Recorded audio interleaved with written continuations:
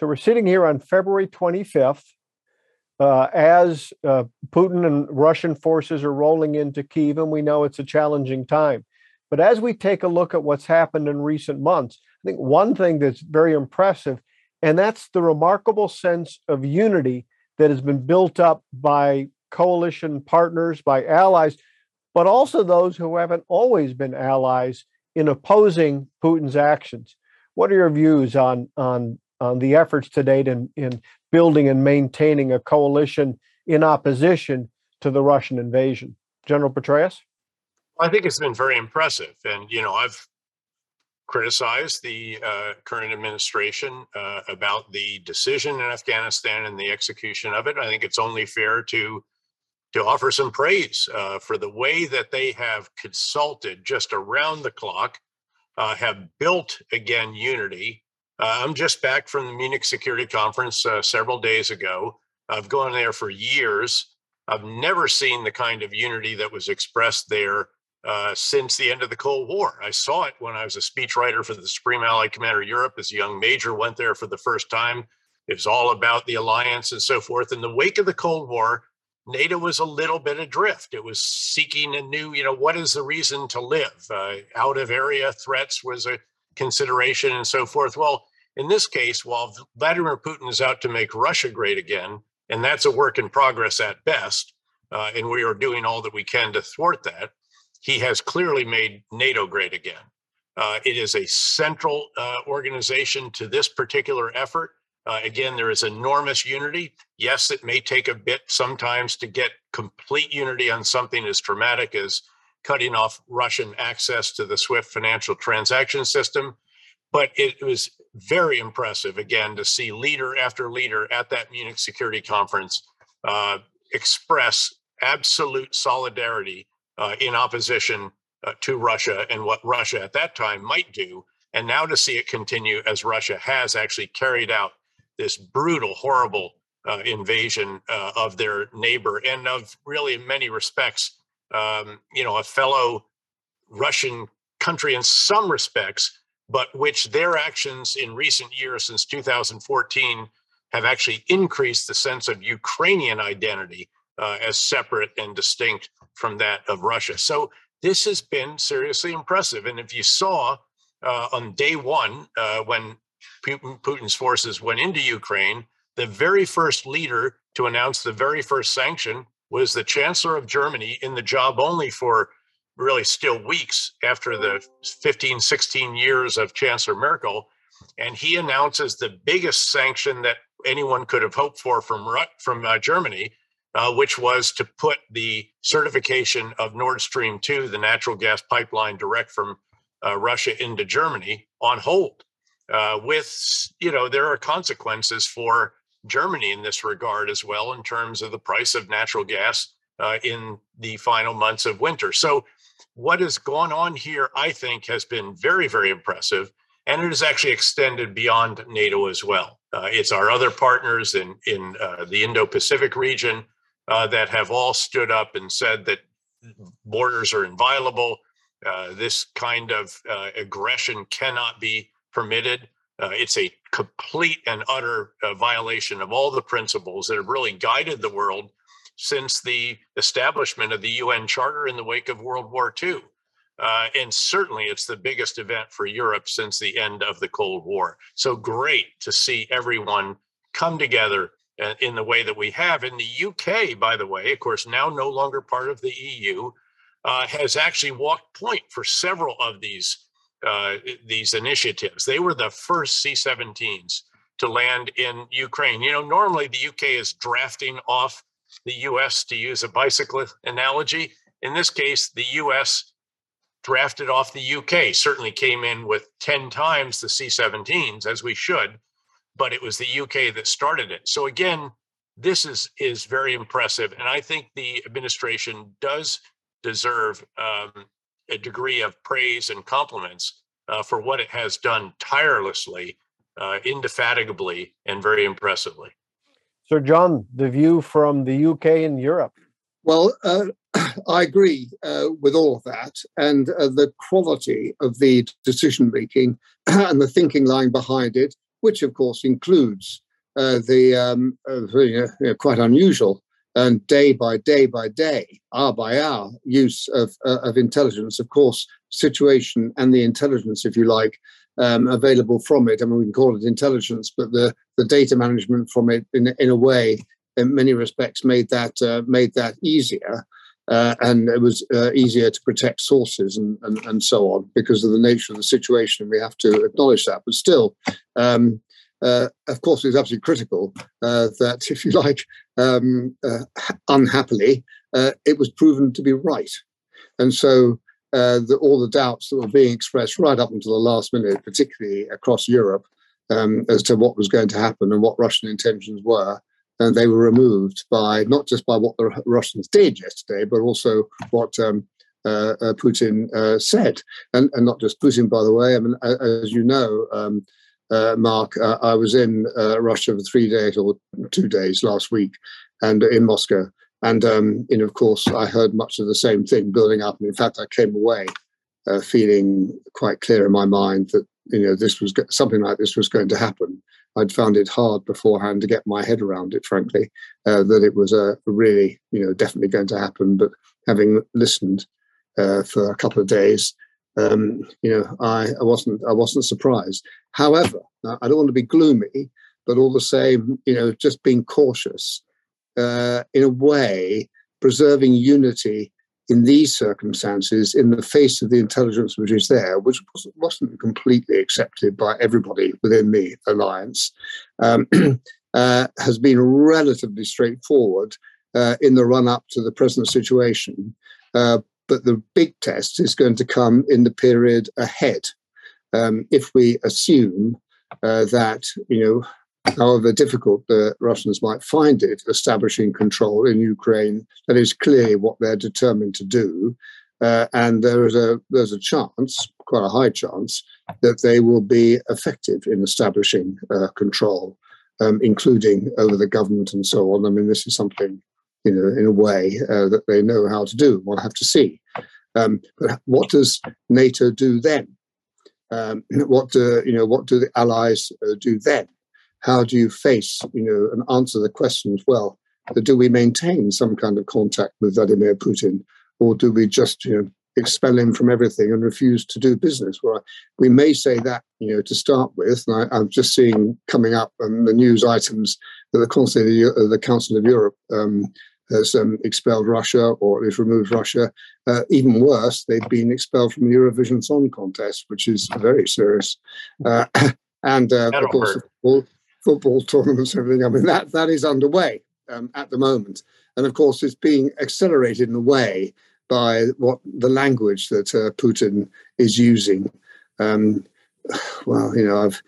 sort of dealt with him or around him and so on for years and years, but I'm a bit surprised at some of the things I'm hearing now.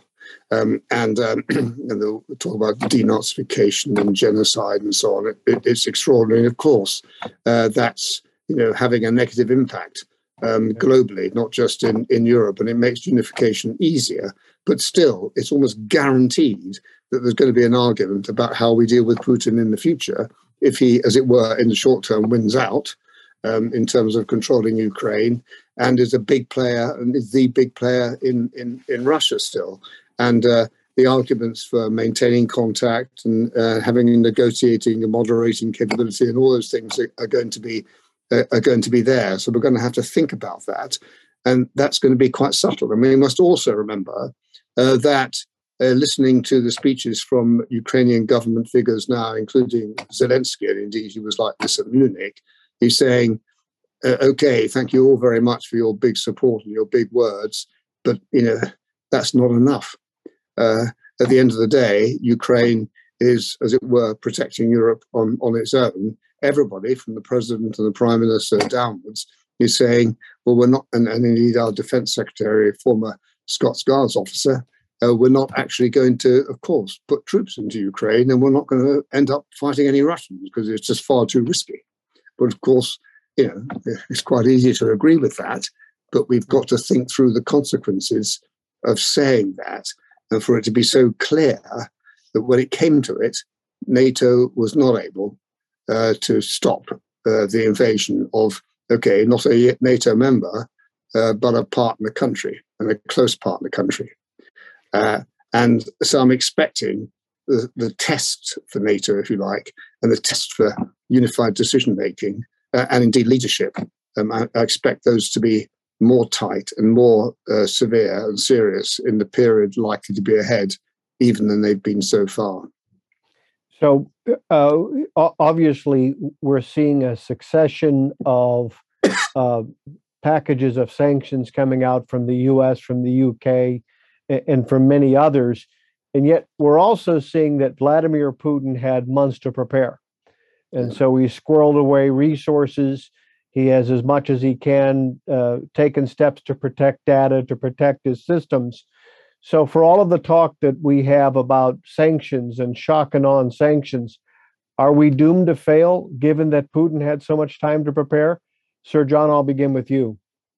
Well, sanctions on their own, certainly now, are not going to, well, they haven't stopped him carrying on with the invasion and in effect a full-scale invasion. And it was very clear with what I was hearing last week that they were sort of being semi-discounted, in discussions and policy-making discussions in Moscow, because what we're dealing with here is, from a Russian point of view, a very deep, or at least from a Putin point of view, a very deep and fundamental issue. The future of Ukraine and the future relationship of Ukraine and indeed the territories around it with Russia. Just listening to his speeches in the last few days and reading his article from last July and all that, you can see the thinking and the emotions which are involved here. And so sanctions are probably a detail, however serious you might think they are, and they take quite a long time to have an effect. And the idea that somehow or another business oligarch friends of the president are going to turn up in the Kremlin and say, well, I'm sorry, it's going to affect our apartment in Kensington, and you mustn't do it. I mean, that we're well past that stage. General Petraeus, since Putin has had so much time to prepare, are sanctions doomed to fail? No, they were doomed to fail to prevent him from attacking, clearly. Yeah. But these sanctions can have an enormous effect over time. The problem is, of course, that as was noted, he has prepared. Russia has over $600 billion in foreign reserves stored up. It has a very small debt to GDP ratio, many, many multiples less than ours, for example. Yeah. And again, he has been working to try to figure out how he could build resilience for the Russian economy and even for himself. A yacht that's believed to be his, for example, slipped out of a European port recently and is presumably headed towards Sochi or somewhere. So again, they can't bring him to his knees in the short term. He'll continue doing what he's doing. And inevitably, there's no question that over time, Russian forces will overwhelm the Ukrainian forces. The question is whether this becomes so painful, whether this becomes Russia's Afghanistan, if you will. And of course, Putin's old enough to remember that humiliating experience. And you have a situation here where the population at large is really very anti-Russian at this point in time, where all males are expected to join the effort to resist. So again, their organized military forces cannot withstand the onslaught of the Russian forces, but they are fighting hard. They're going to make them pay a very high price, and the bleeding won't stop. Again, they may control the outskirts of Kyiv, but to take down a city, to clear a city of those who are fighting against you, of 3 million people, that is serious work. And in the end, it will result in enormous damage to Kyiv, because there will be a point at which the military commanders will take a sniper shot from a building. They'll just destroy that building. So you'll see a bit of what went on in Grozny, I suspect. But the idea would be to make it so painful, to make it a porcupine, as the Ukrainians said to me, the parliamentary delegation at the Munich Security Conference said, we will be a porcupine that the bear cannot digest, cannot swallow. And then perhaps there's some opportunity for some kind of negotiated settlement with, Ukraine declaring that it will be neutral and so forth. But this is going to be really hard for the Russians long term. It's not, again, these tactical battles and successes that they will inevitably at some point enjoy. Again, they have vastly more resources. Over time, though, this is going to be very, very difficult for them to continue to control. It's not even clear to me that they'll be able to go all the way to the west. They'll do damage to Lviv. They're already shelling it or hitting it with bombs and missiles and so forth. They can do a great deal of damage, but whether they can control these major metropolitan areas, I think is very much in question. Yes, I am. Sorry. Go ahead, please. Yeah, well, I very much agree with that. The key point to watch, I mean, we're talking about sanctions and so on, and Western governments are talking about sanctions, but the key point to watch is what is actually happening on the ground and the degree and effectiveness or otherwise of resistance.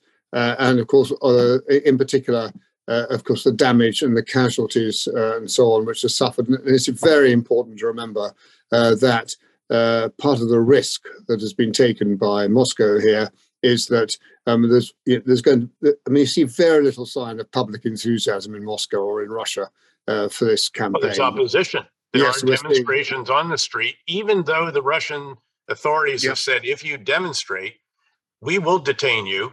It's going to be rough, and you will have a criminal record as a result of this. And you still see fairly sizable demonstrations in major Russian cities. No, I agree, and one didn't get any sense, I must say, just from being there and sort of obviously just at a very limited number of government policymaking meetings and so on last week of sort of growing enthusiasm or support at all. So the risk, and of course also the sense that I mean, quite a few people who said war between Russia and Ukraine is unthinkable, and that word "unthinkable" was used quite a lot.